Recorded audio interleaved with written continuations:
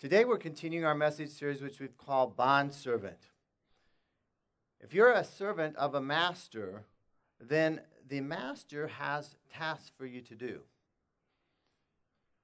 Tasks for you to do that serve him. And so if you're a believer here this morning, what we've been talking about in this series is that each of us as believers is a bondservant or basically a slave of Jesus Christ.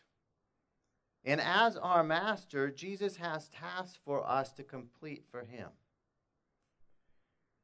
In fact, those tasks are not just a little part of our life. Like Jesus has a few things for us to do, maybe come to church on Sunday morning, and then we live the rest of our week for ourselves. No, as a bondservant of Jesus Christ, he has our whole life planned out. He has things for us to do every day. He has things for us to do at work. He has things for us to do at home. He has things for us to do in our neighborhoods. We have no life of our own outside of serving Jesus Christ. Now, last week we spoke of the race that Jesus has us run in this life. And if you missed that message, I'd encourage you to listen to it online. It's on our website, on Facebook, and YouTube. But this week, my message is entitled, Build the Building. How many here like to build things? Anybody like to build things? Calvin, why isn't your hand up? You like to build things. A lot of people like to build things. Building and constructing things is something that God created us to do. People build all kinds of things. Some people actually build buildings, build houses, they build structures, architects, those type of people. Other people build companies. Some people build machines. Other people build computer programs. Other people actually build people through teaching people. And people are built up in their lives. And yet others build relationships and build families. And the list could go on and on. And when we build things, we follow the example of our Creator, God himself. God is the ultimate builder. You see, he created or built this entire universe. Now, he doesn't build like we build. We take materials and we build something. God spoke the universe, including our world, into existence simply by his word. And as builders, we want to build things that will last, that will stand the test of time. You don't want to build something and then have a little breeze knock it over and everything be collapsed. You want it to stand the test of time. In fact, ideally, we'd like to build things that will last for eternity, that will last forever. That would be the most significant things we could build, wouldn't it?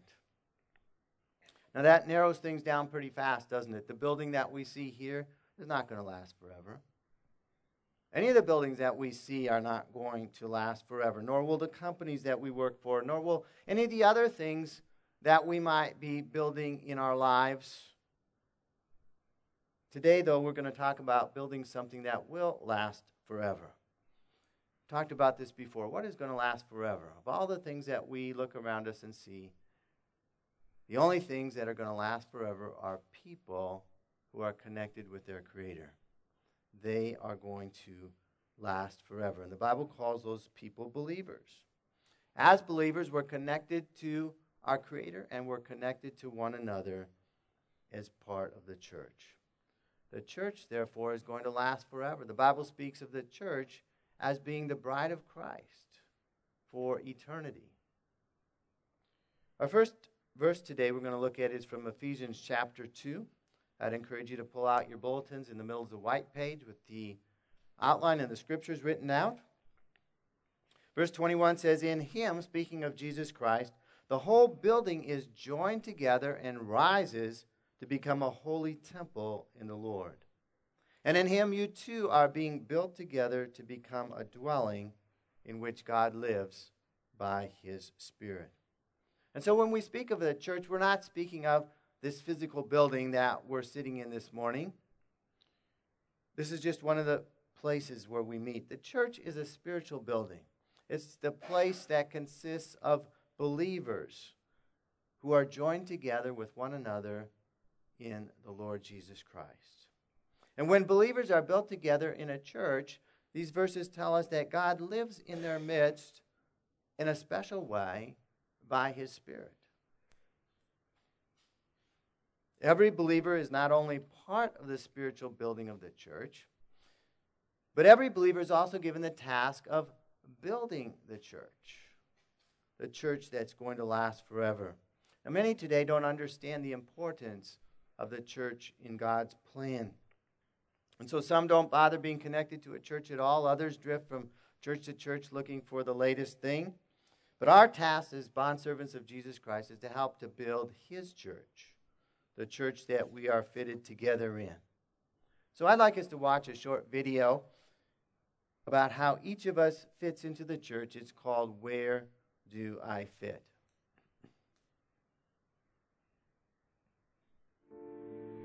Have you ever wondered, where do I fit? Where do I belong? Or maybe you've compared yourself to others and feel odd, peculiar, or different from everybody else.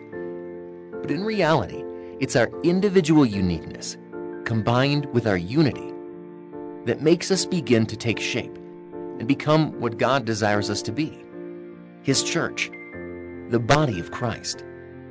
You see, we need everybody. Every weird and odd-shaped piece, every shade of every color, edge pieces, sky pieces, and corner pieces. Every one of them has a distinct role to play. It's easy to sometimes see others and want to be like them. But if we were all an edge piece, we would never complete God's plan.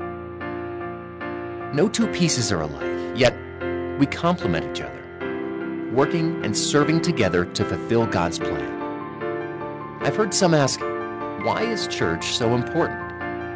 Does it really make a difference if I'm not there? Will anyone even notice or care? The answer is yes.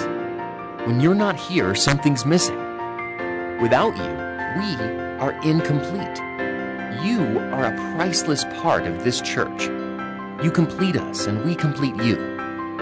Together, we create a beautiful vision for God, of His church. We are glad you're here.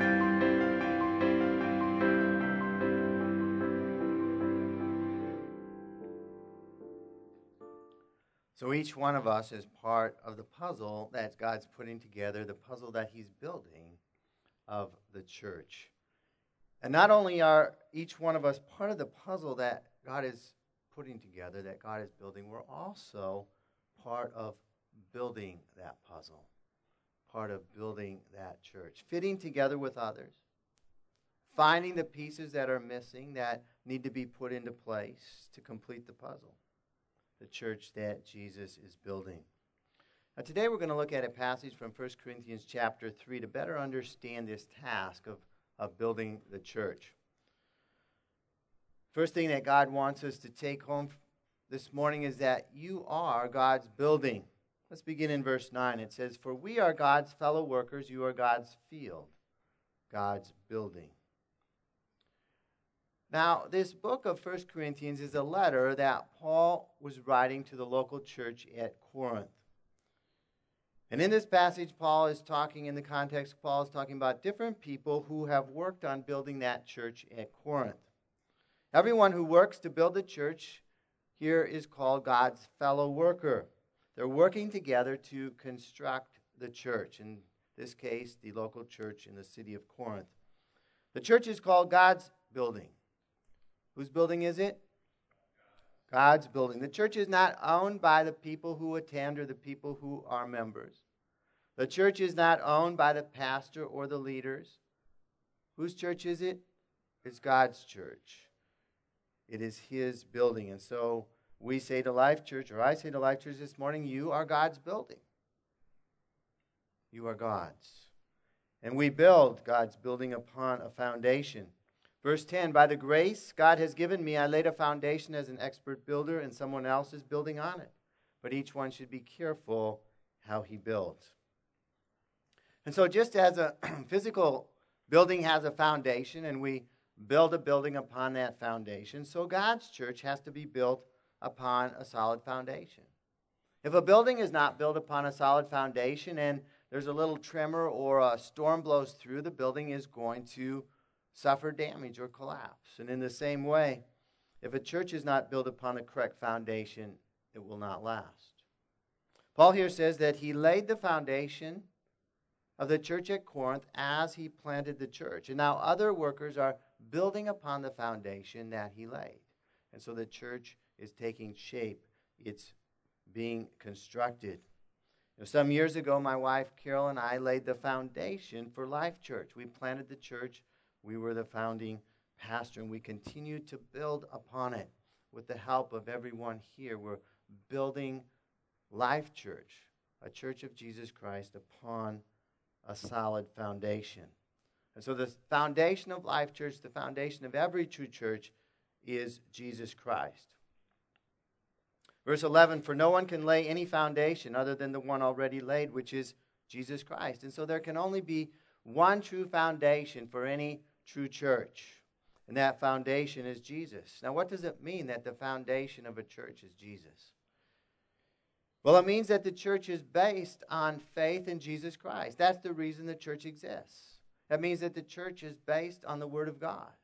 And everything that we do here is based on God's Word that He has spoken.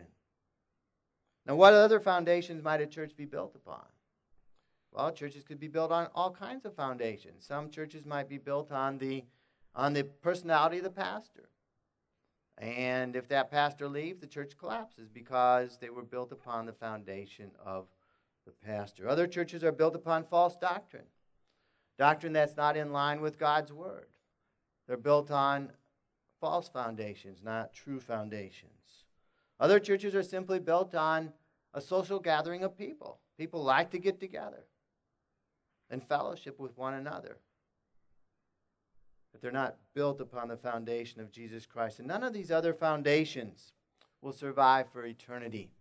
Only churches that are built on Jesus Christ are going to last forever. This week I read a report of a scientific test that took place in 2010.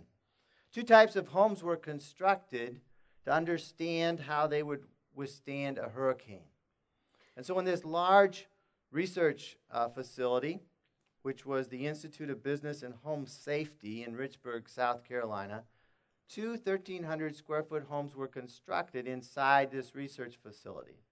The first home that was constructed was built using normal building practices. The second home that was constructed was just like the first one, except that it had special reinforcement straps which connected every part of the building and connected them to the foundation. After the homes were constructed, the researchers turned on these giant fans which produced wind gusts up to 110 miles per hour. The first test went, and they turned the fans on for a few minutes, and both homes stood firm. They tried it again, home stood firm. And so they increased the time that the fans blew on the third trial. And they blew them for an extended period of time, and the first house collapsed, and the second house stood firm. Both homes were built on the same foundation, but the one which was tightly bound together by these reinforcement straps, which were anchored it to the foundation, was the one that survived this simulated hurricane, simulated storm. And in the same way, Life Church is built upon the foundation of Jesus Christ. And those here whose lives are built upon the foundation of Jesus Christ and who are committed to one another, who are bound to one another, who are tightly bound to this foundation belief in Jesus Christ, are the ones that are going to withstand the storms of life. And so be sure that you're not just attending church, but that you are anchored to the foundation of this church, that you're anchored in Jesus Christ, and you're joined to one another, and that connection is growing stronger each and every week. Because I guarantee you, as time goes on, the storms and the winds are going to get stronger. And we need to be anchored together and anchored to the foundation. Now let's talk about building on that foundation. We need to be careful how we build. Verse 12, if any man builds on this foundation using gold, silver, and costly stones, wood, hay, or straw. Now that's just a partial sentence. We're going to finish it in a minute. But back in verse 10, we've already been warned where Apostle Paul said, be careful how you build upon this foundation of Jesus Christ. Be careful, because there's a right way to build and a wrong way to build. Now, every believer's task is to help build the church on the foundation of Jesus Christ. Sometimes we're tempted to think the people who build the church, well, they're the pastors, they're the evangelists, they're the leaders. But the Bible says that each and every believer has the task of helping to build the church. Now, we don't all have the same job, but we all have a part to play in building the church of Jesus Christ.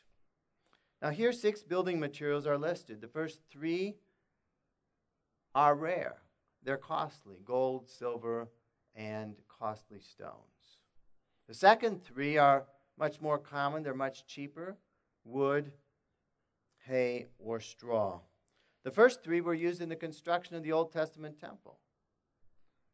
The second 3 we used sometimes to construct, at least wood, we used to construct our own houses. In parts of Africa and underdeveloped countries, they use hay and straw sometimes to construct houses.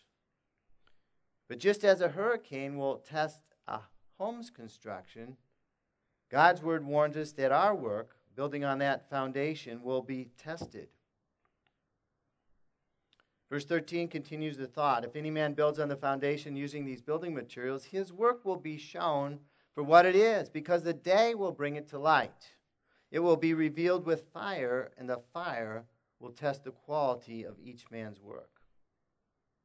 So our work, every believer's work of building God's church, God's building, will be tested on the day. It's speaking of the day of judgment. The day of judgment,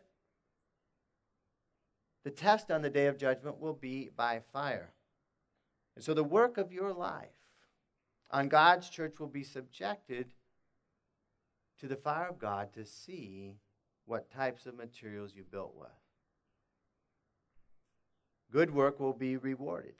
Verse 14, if what he has built survives this test of fire, he will receive his reward. So which of these building materials, the 6 that we've mentioned, are going to survive the test of fire? That's not a hard question. The first 3. Gold, silver, and costly stones. They're fireproof. They don't burn up in a fire. They're going to survive the test of fire. And these materials represent building with the appropriate materials.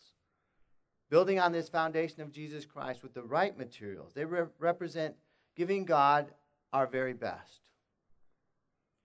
Giving God everything that we have, every day of our life, to build his church. To build with gold, silver, and precious stones is to follow Jesus' example, to follow the teaching that's laid down in God's word, to build God's way, the way that he instructs us to build his church, and not our own ways. And it says that those whose work stands the test of fire, who survives the test of fire, those people will be rewarded in eternity for the service they've rendered in this life to Jesus Christ. On the other hand, poor work will suffer loss. Verse 15, if it's burnt up, he will suffer loss. He himself will be saved, but only as one escaping through the flames. And so if someone builds on this foundation of Jesus Christ with wood, hay, or straw, when the fire of judgment comes, that work is going to be consumed. It's going to be burned up. It's going to not last for eternity. It's going to be a temporary work that didn't last. In other words, the person spent their life doing something that's not going to last forever. The believer, it says, will still be saved, but he will suffer loss as one barely escaping through the flames. Why? Because he's not been a faithful servant of Jesus Christ. He's not built the church appropriately. Now, how would somebody build with wood, hay, or straw? To build poorly would be to give God and his church your leftovers, your second best. It's an afterthought. Or just something you do on Sunday mornings for an hour, and the rest of the week you kind of do your own thing. To put other things ahead of eternal things in life. To build poorly would be to try to build God's church your own way, rather than the way that God outlines for us in His Word. The Bible clearly teaches there are differing rewards in heaven. And those who build well will be richly rewarded, and those who build poorly will have little reward and suffer loss. That's not a good thing. So be careful how you build. In 2010, a wildfire began. It began in the Angeles National Forest in California. And there was a woman named Sigrid Hapson. She was alone in her house with her 3 dogs when she noticed a fire racing towards her home. And so she got on the phone and she called for help. She didn't know what to do. And 2 deputies got the call. They jumped into their Ford Expedition and drove across mountainous roads, treacherous mountainous roads, and through actually flames of fire. And they ultimately got close to her cabin. And one of the deputies, John Rose, got out of the vehicle and ran towards the house. And as he ran towards the house, he heard a shot. And as he opened the door, he saw Sigrid standing there, and she had the gun pointed at her head and a dead dog at her feet. She didn't want to be burned alive. She was going to take her own life. And he said, "Don't shoot." And she lowered the gun, and he grabbed her and took her out and put her in the vehicle. And they raced back through the flames. As they drove through the flames, 2 tires melted by the heat. But they kept on driving on the rims. Eventually, they got closer to the fire line. The engine seized up, and the truck stopped, and they ran out of the truck and just barely managed to escape the flames.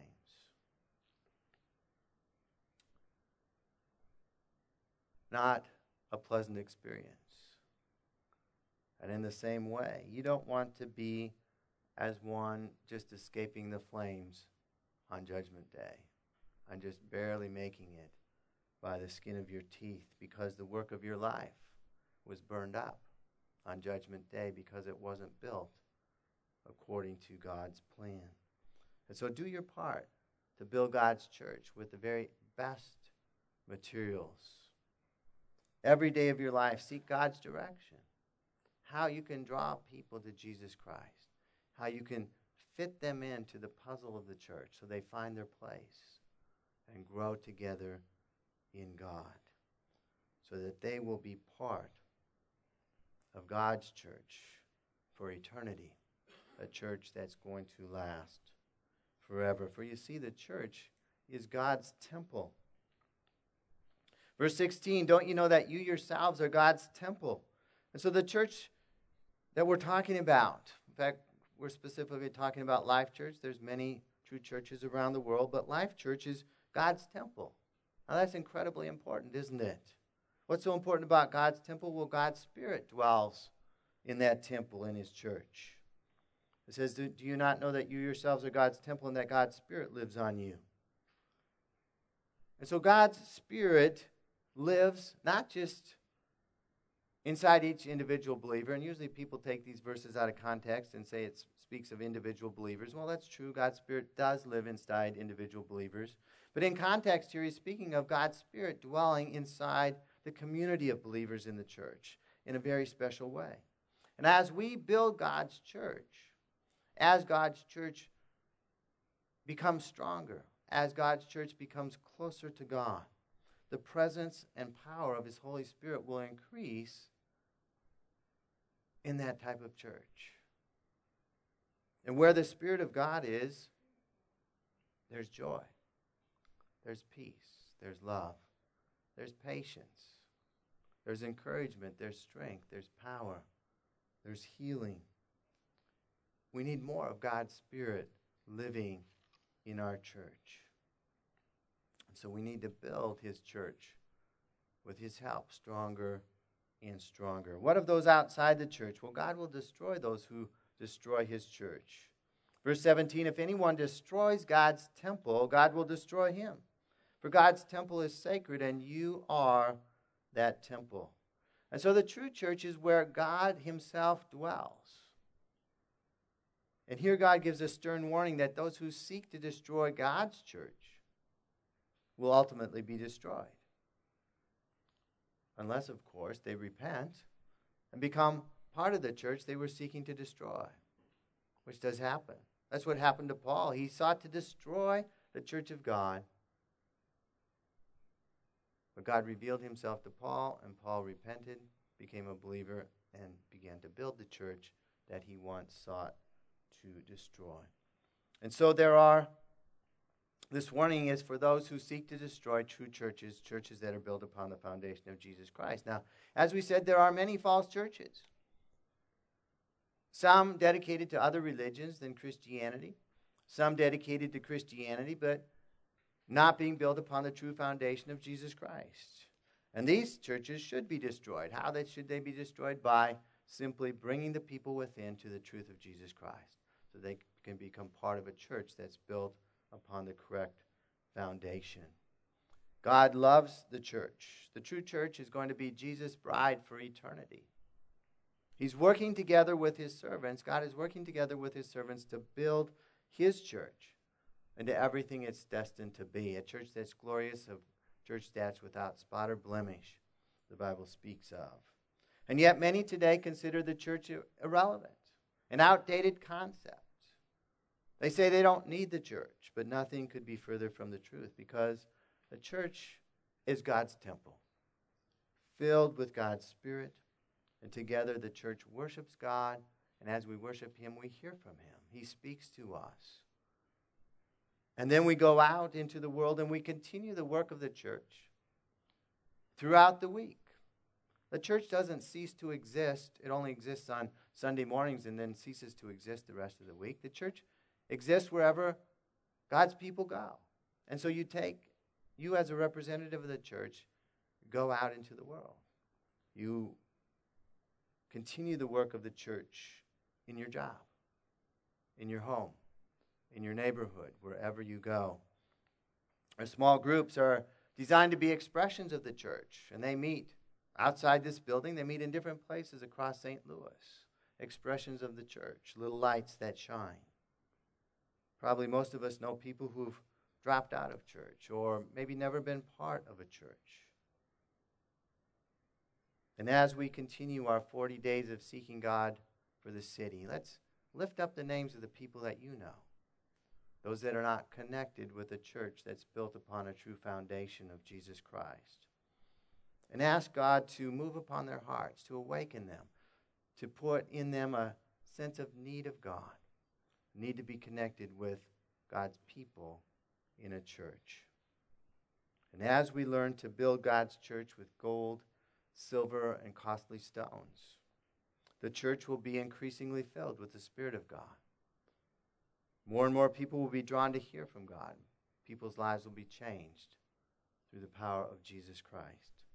So let's build the building here at Life Church, the spiritual dwelling of God. Now this morning, if you're not sure you're a believer, here's how to become part of God's true church. I'm going to pray a simple prayer in a minute in which you admit that you've sinned, that you've done things that you know are wrong, that you've missed God's plan for your life. Secondly, that you believe that Jesus died for your sins so that you could be forgiven and you could have a relationship with him and with his church. And finally, that you commit your life to him as your Lord and Savior. So let's bow our heads right now. If you never prayed a prayer like that before, or you'd like to recommit your life to Jesus Christ this morning, I'd encourage you to pray along with me something like this. Hey, Father, today, I admit that I've sinned. I've done wrong things. I've not been part of your true church. I've been following my own plans and not building something that's going to last forever. I believe that Jesus Christ came to this earth, died on the cross, that I might be forgiven. Please forgive me. Come into my life. I commit myself to serving you as my Savior and my Lord. I commit myself to building your church and following you all the days of my life. In Jesus' name I pray. Amen.